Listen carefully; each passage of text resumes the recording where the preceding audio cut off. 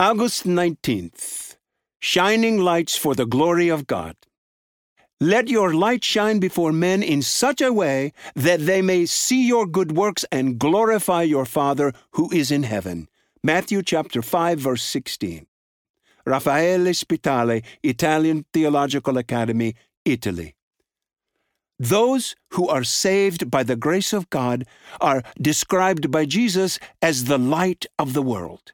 Matthew chapter 5, verse 14. This is who we are as a result of the saving work of God in our lives. It has nothing to do with the culture of a particular nation. The believers are light in the Lord. Ephesians chapter 5, verse 8. Jesus not only describes believers as the light of the world, but he also exhorts them to let their light shine before men. In a similar way, the Apostle Paul exhorts the Ephesians to walk as children of light. Ephesians chapter 5, verse 8. In other words, we are saved in order to let the world see the light of Christ, just as a lamp is placed on the lampstand in order to give light in the house. Matthew chapter 5, verse 15.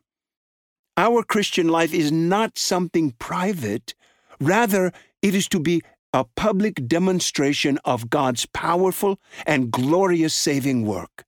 Each believer is called to live a godly life that will attract people to God, not to us. But why is this? Because the ultimate aim of our salvation is the glory of God. The point of letting the world see our good works is that they may glorify God and worship Him alone. In this passage, we are reminded of a crucial biblical truth. No matter where we live or in which time, our godly lives need to shine before men. We are called to let the world see Christ through the way we live in order to bring glory to God. Thank you for listening to Declaring His Glory Among the Nations, daily scripture meditations from pastors around the world. This show is from the Masters Academy International.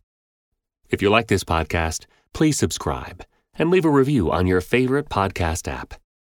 The Masters Academy International is committed to fulfilling the Great Commission by training Indigenous church leaders worldwide. For more information and to learn how to get involved, visit www.tmai.org.